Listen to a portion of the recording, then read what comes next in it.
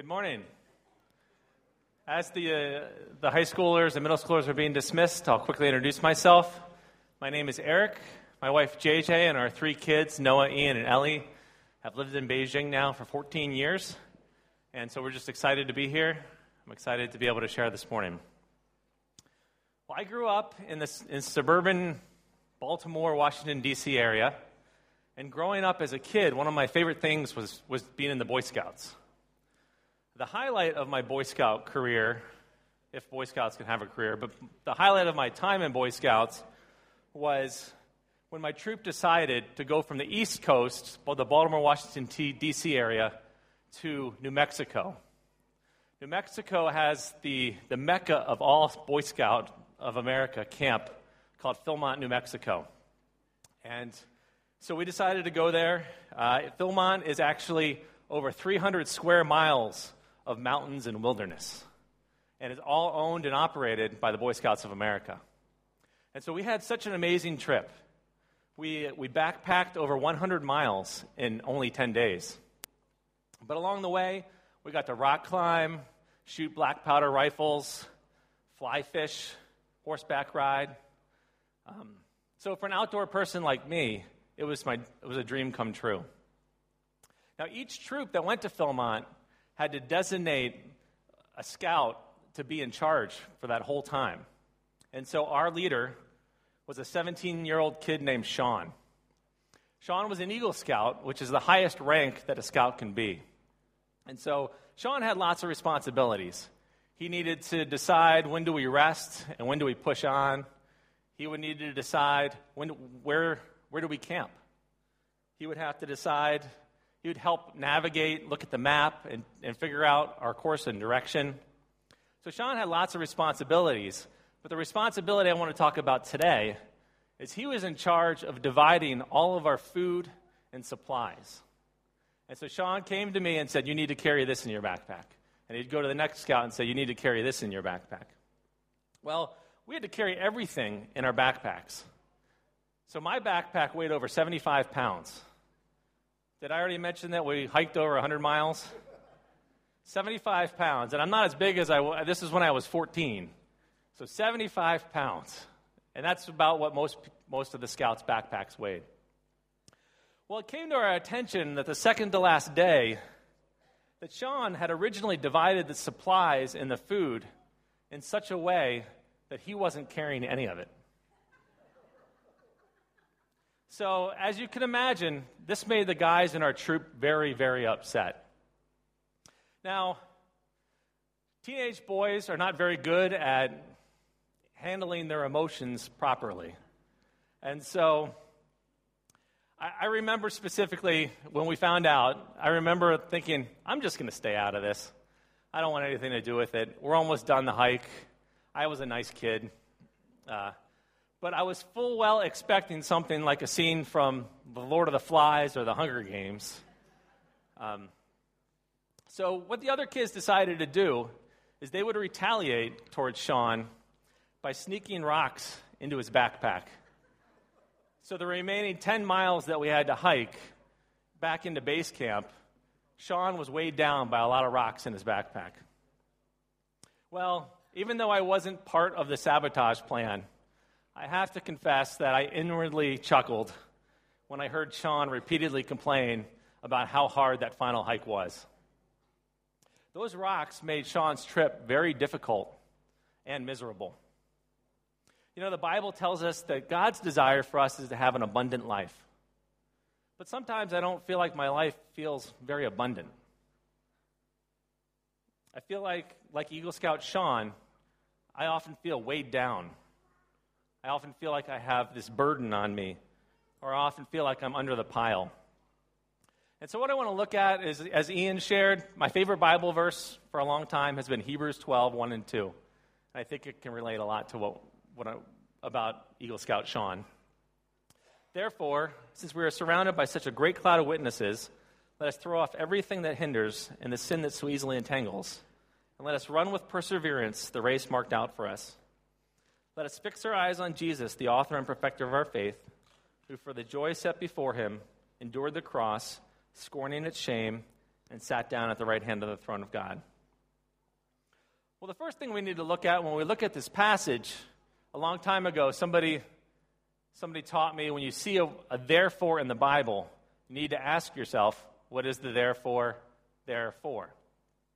And so, what the therefore is there for is to tie this section of Scripture back to the previous chapter. Now, Hebrews 11 is known as the Hall of Faith. It is one of the most inspiring chapters in the whole Bible. It's fascinating to look at the heroes of the Bible and the faith that they had trusted God and looked forward to eternity. Or as the author of Hebrews puts it, he was looking forward to the city that has foundations, whose designer and builder is God. You know, the chapter talks about most of the Sunday school characters that we learn. It says, by faith, Abraham did this. By faith, Isaac did that. By faith, Rahab did this. It talks about their great faith and trust in the Lord. Here's a glimpse of some that don't even get mentioned by name, starting in Hebrews 11:36. Others suffering mocking and flogging and even chains and imprisonment. They were stoned. They were sawn in two. They were killed with the sword. They went about in skins of sheep and goats, destitute, afflicted, mistreated, of whom the world was not worthy, wandering about in deserts and mountains and in dens and caves of the earth. And all these, though commended for their faith, did not receive what was promised, since God had provided something better for us, that apart from us, they should not be made perfect. And then it goes on to the scripture that we're going to look at today. Therefore, since we're surrounded by such a great cloud of witnesses, let us throw off everything that hinders and the sin that so easily entangles us. And let us run with perseverance the race marked out for us, fixing our eyes on Jesus, the author and perfecter of our faith. So did you hear what I said? A man was sawn in two, and his name isn't even mentioned. That's a pretty tough competition to get into that hall. By the way, most biblical scholars think that was Isaiah. You know, I like to think that there's a book or a hall of faith in heaven right now, and it's constantly being added to. And it says, by faith, Eric did this, or by faith, Ian did that. Or it says, JJ knew that this was not her home, but she desired a better country, that is a heavenly one. Therefore, God is not ashamed to be called her God, for he has prepared for them a city. So let's go back to Hebrews 12:1. It says, therefore, since we are surrounded by such a great cloud of witnesses. So who is this great cloud of witnesses? Well, we're definitely influenced by the people around us for both good and bad. Just a quick picture that for me it's easy to visualize is a Beijing traffic light. You know, often there are people waiting to cross the light or cross the road because the light is red. And you see them waiting, and they're waiting, and you're standing, you start waiting with them. But then some other people come up behind them, and they start walking right through the red light. Now, those people that were patiently waiting are no longer content standing on the side. So what do? They start following the person that's already walking across the road. Believe me, I see this all the time, and I do it. I think they influence me, too, to walk across the road.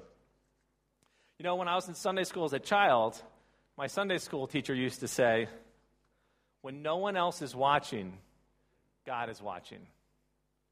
And you know what? That scared the heck out of me. I remember as a little kid, and that was exactly what the Sunday school teacher wanted. She wanted me to have obedience because of fear. But you know, as an adult, that statement no longer brings me fear, but it brings me comfort. When no one else is watching, God is watching. He sees my pain. He sees my hurt. He's there with me. So I like to think we're in this big stadium, and it's full of people, all those around us, and those are our witnesses. Are we going to be influenced by the things of this world? Or are we going to be strengthened by those who have gone before us and those brothers and sisters that we lock arms with? You know, the word witness actually has two meanings. The first is a witness is an observer, somebody who sees something. But a witness is also someone who testifies. These men and women in the Hall of Faith, their faith testified to the goodness of God. It bore witness to that. We're also surrounded by the body of Christ, and our brothers and sisters, they bear witness to the Father. So that witness should spur us on to love and good deeds. That witness should help us, as it later goes on to talk about, to run the race.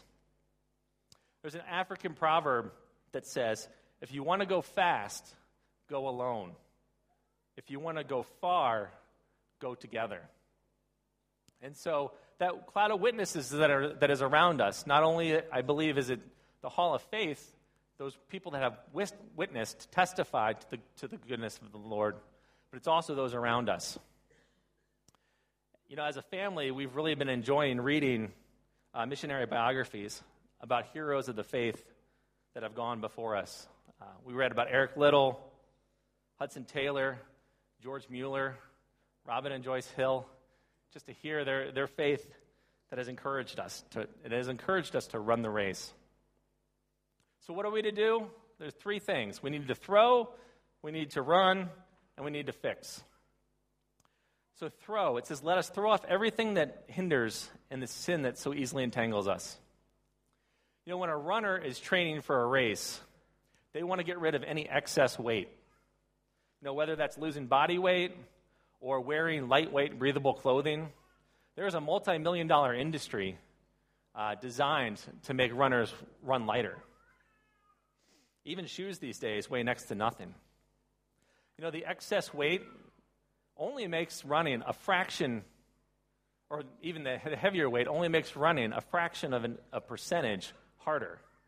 But that percentage over time really adds up to a lot. So just like my friend Eagle Scout Sean, that extra baggage we carry hinders our ability to run the race. Although we try to run and we try our hardest, it's exhausting. And like Sean, we begin to grumble and complain.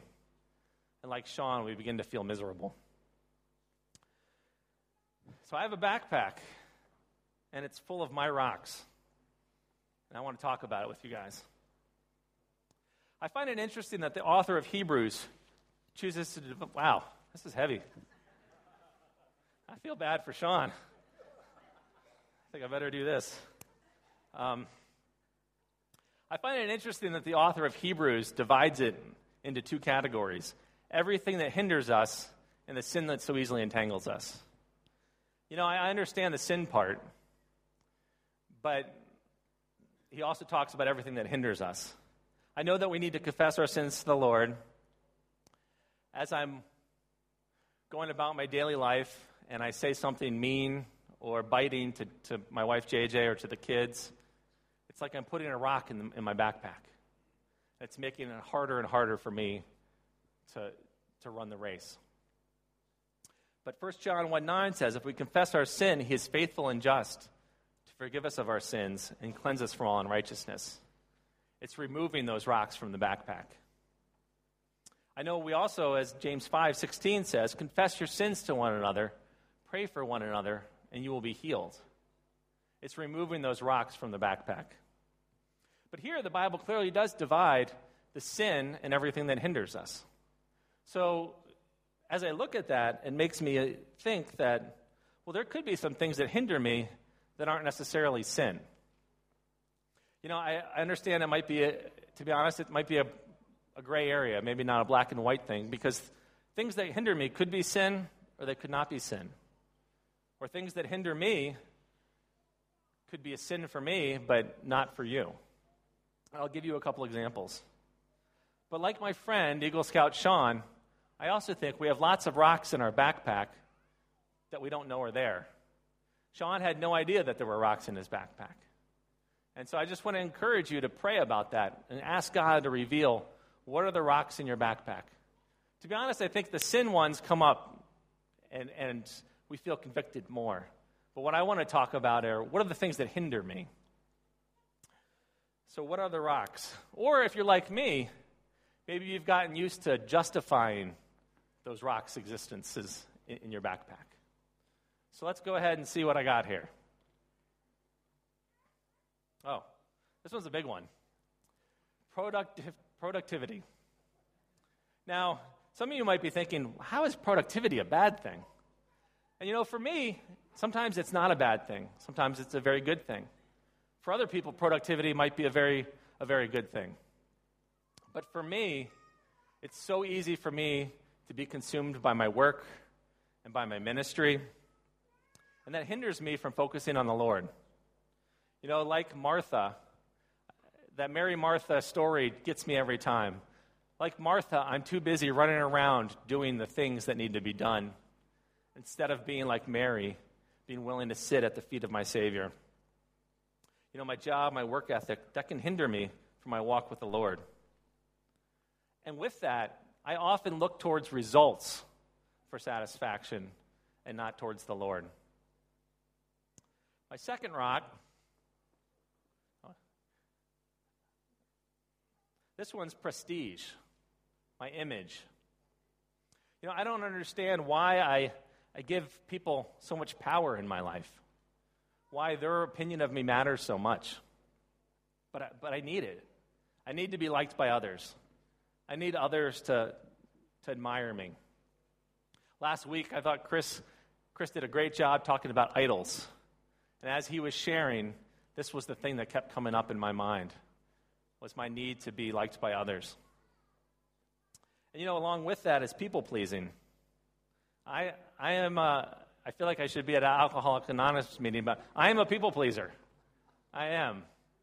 And at times that hinders me from fixing my eyes on Jesus. Galatians 1:10 says, "Are you trying to please God, or are you trying to please man?" And often I feel like I'm trying to please man.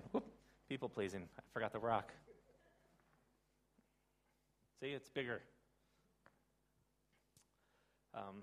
Other people's expectations often dictate my path, even though in Hebrews 12 it says the race marked out for you. Okay, the next one.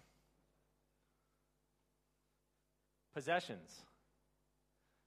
Yeah, I can see a lot of you cringe. Ugh, not that one. Don't talk about that, Eric. It's an easy trap for us to fall into. Am I going to get the next iPhone, or a nicer apartment, or a car, or even the new iWatch? Will I buy it? The crazy thing is, my budget tells me, no, Eric, you will not buy the new iWatch.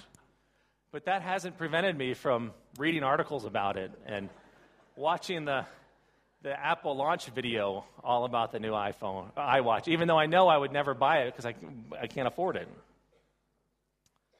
So these things, I think, in and of themselves aren't bad. But if we're moving towards those possessions, to those things, to find the satisfaction that Jesus wants to be for us, that's when it can hurt us. That's when it can feel like we're adding rocks to our backpack. The next one, like possessions, is finances. Is my security in my retirement plan? Is my comfort level dictated by my bank account? When I find rest in my finances, then it hinders me from running the race. Or if you're like me, when I find stress in my finances, that can hinder me from running the race. This one is fear. One of the most repeated commands in Scripture is to fear not. That's hard for me. I think as a father, as a provider, I worry about JJ and the kids. Things like, I've been fearful of things like SARS and the Ebola virus and the measles. I fear for my kids' health and safety. Fear at times has directed my path and not the Lord. This one is insecurity. I feel like I have a lot of insecurities. I'm insecure about my weight. I'm insecure about my relationships. I'm even insecure about my public speaking ability. So what are the rocks in your backpack? What are the rocks that are hindering you from running the race? In India, they like to eat monkey brains. And one of the interesting things about monkey brains is they need to catch the monkeys and They can't go out and shoot them. They have to actually catch them, because if they shoot them, by the time they get the monkey back to the market, apparently something with the brain goes on, and it's not tasty or something. And so they devised a way in which they made a box. And at the bottom of the box is a little slit. And they put a piece of candy in the box. And so the monkey reaches his hand up through the slit and grabs the piece of candy. But with a fist, the monkey cannot let go of the box. And so then they come to get the monkey. And the monkey is actually not smart enough to realize that if he just let go of that piece of candy, then he would be able to experience freedom. So he actually will stand there and hold on to the candy until the captors come and take him away and eat his brain. So for us, though, I think we do that. We're often holding on to pieces of candy or these rocks. So what is the candy in your life that you're holding on to that you don't want to let go to experience the freedom that God has for you? What are the rocks that are in your backpack that are preventing you from running the race? You know, when I was in college, I got a truck. And I loved this truck, and I was so excited to have this truck. And the door handle on my truck broke. And I thought, that's no problem. I'm a guy. I can fix this. And so it happened to be Christmas time. And I come from the Baltimore, Washington, D.C. area. And usually there's often snow on the ground at Christmas. But this time it was shorts and T-shirt weather for some reason for Christmas. And so I had rolled the window down on that truck. And I decided, I blasted music and changed the oil, and I was doing all this stuff, and I decided, okay, let's tackle the door. And so I took off the inside of the door, and I'm trying to get to where the handle is so I can unscrew it, and there's a big hole there.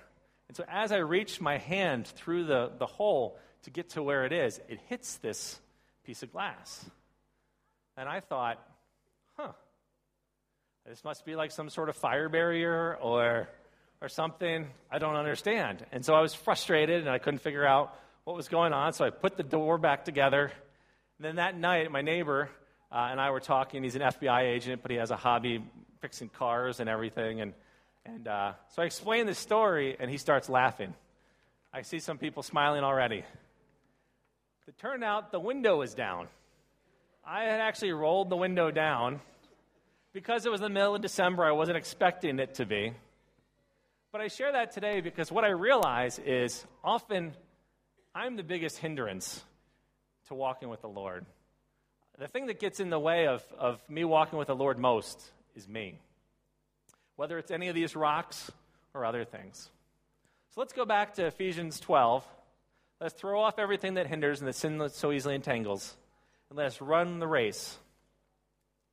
Our spiritual journey is not a sprint. Here it says we need to run the race with perseverance. Other translations say with endurance. You know, I also am very comforted when it says the race marked out for us. That means God's already planned your path. He's planned your steps. You know, the trials and the struggles and the pain in my life and the turmoil, they're difficult. And I think they're still difficult. But at the same time, they're not a surprise to God. Jeremiah 29:11 says, "For I know the plans I have for you, declares the Lord. Plans to prosper you and not to harm you. Plans to give you a hope and a future." Proverbs 16:9 says, "In their hearts humans plan their course, but the Lord establishes their steps." So for me, it's a comfort to know that He plans my steps. He marks the path out. And my ability to run that path is determined whether I'm like Eagle Scout Sean, burdened and carried heavy laden by these rocks. So not only do I want to throw off everything that hinders and run with perseverance, but the final thing is I need to fix my eyes on Jesus, the author and perfecter of our faith. I heard somebody say once, it's all about focusing vertically and not horizontally. 2 Timothy 2:2 says, "No soldier gets involved in civilian affairs," which is the horizontal, but instead he wants to please his commanding officer. This past summer, my family and I go home every 3 years.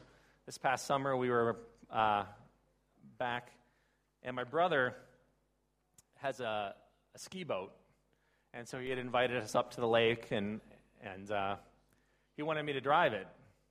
And what I realized is, I don't know why I don't notice this with cars, but you do this with cars, but I really noticed this with the boat, is you automatically turn whichever direction you're looking. And so we're out there on the water, and we're going really fast, and I start looking at the cliffs out in the distance, and I'm like, and the whole boat starts going that direction, and so you steer the direction you're looking. And I think that happens in life too. The way you run with perseverance, the way you're able to throw off everything is dependent on, are you looking vertically or are you looking horizontally? Colossians 3 says, set your mind on things above, not on earthly things. I think a great example of this was Peter when he was walking on the water. He sees Jesus at a distance and says, Jesus, call me so I can come out and walk to you. And he does. And as Peter's seeing Jesus, he's walking on the water. But what happens? The wind comes and the waves come and everything around him. And then he takes his eyes off Jesus and he puts it on his circumstances. And then he begins to sink. And I think just like that happens to us. We need to fix our eyes on Jesus, the author and perfecter of our faith. I think one of the ways we do that is we look at what are the rocks in my backpack, and as we pull them out. Now, I'd ask Ian if the worship team could sing that song, Cornerstone. And even the Bible verse today that we read talked about the cornerstone. The only rock that we need in our backpack is the cornerstone. And Jesus says to us, my yoke is easy and my burden is light. And so unlike these rocks, having Jesus in our backpack does not weigh us down.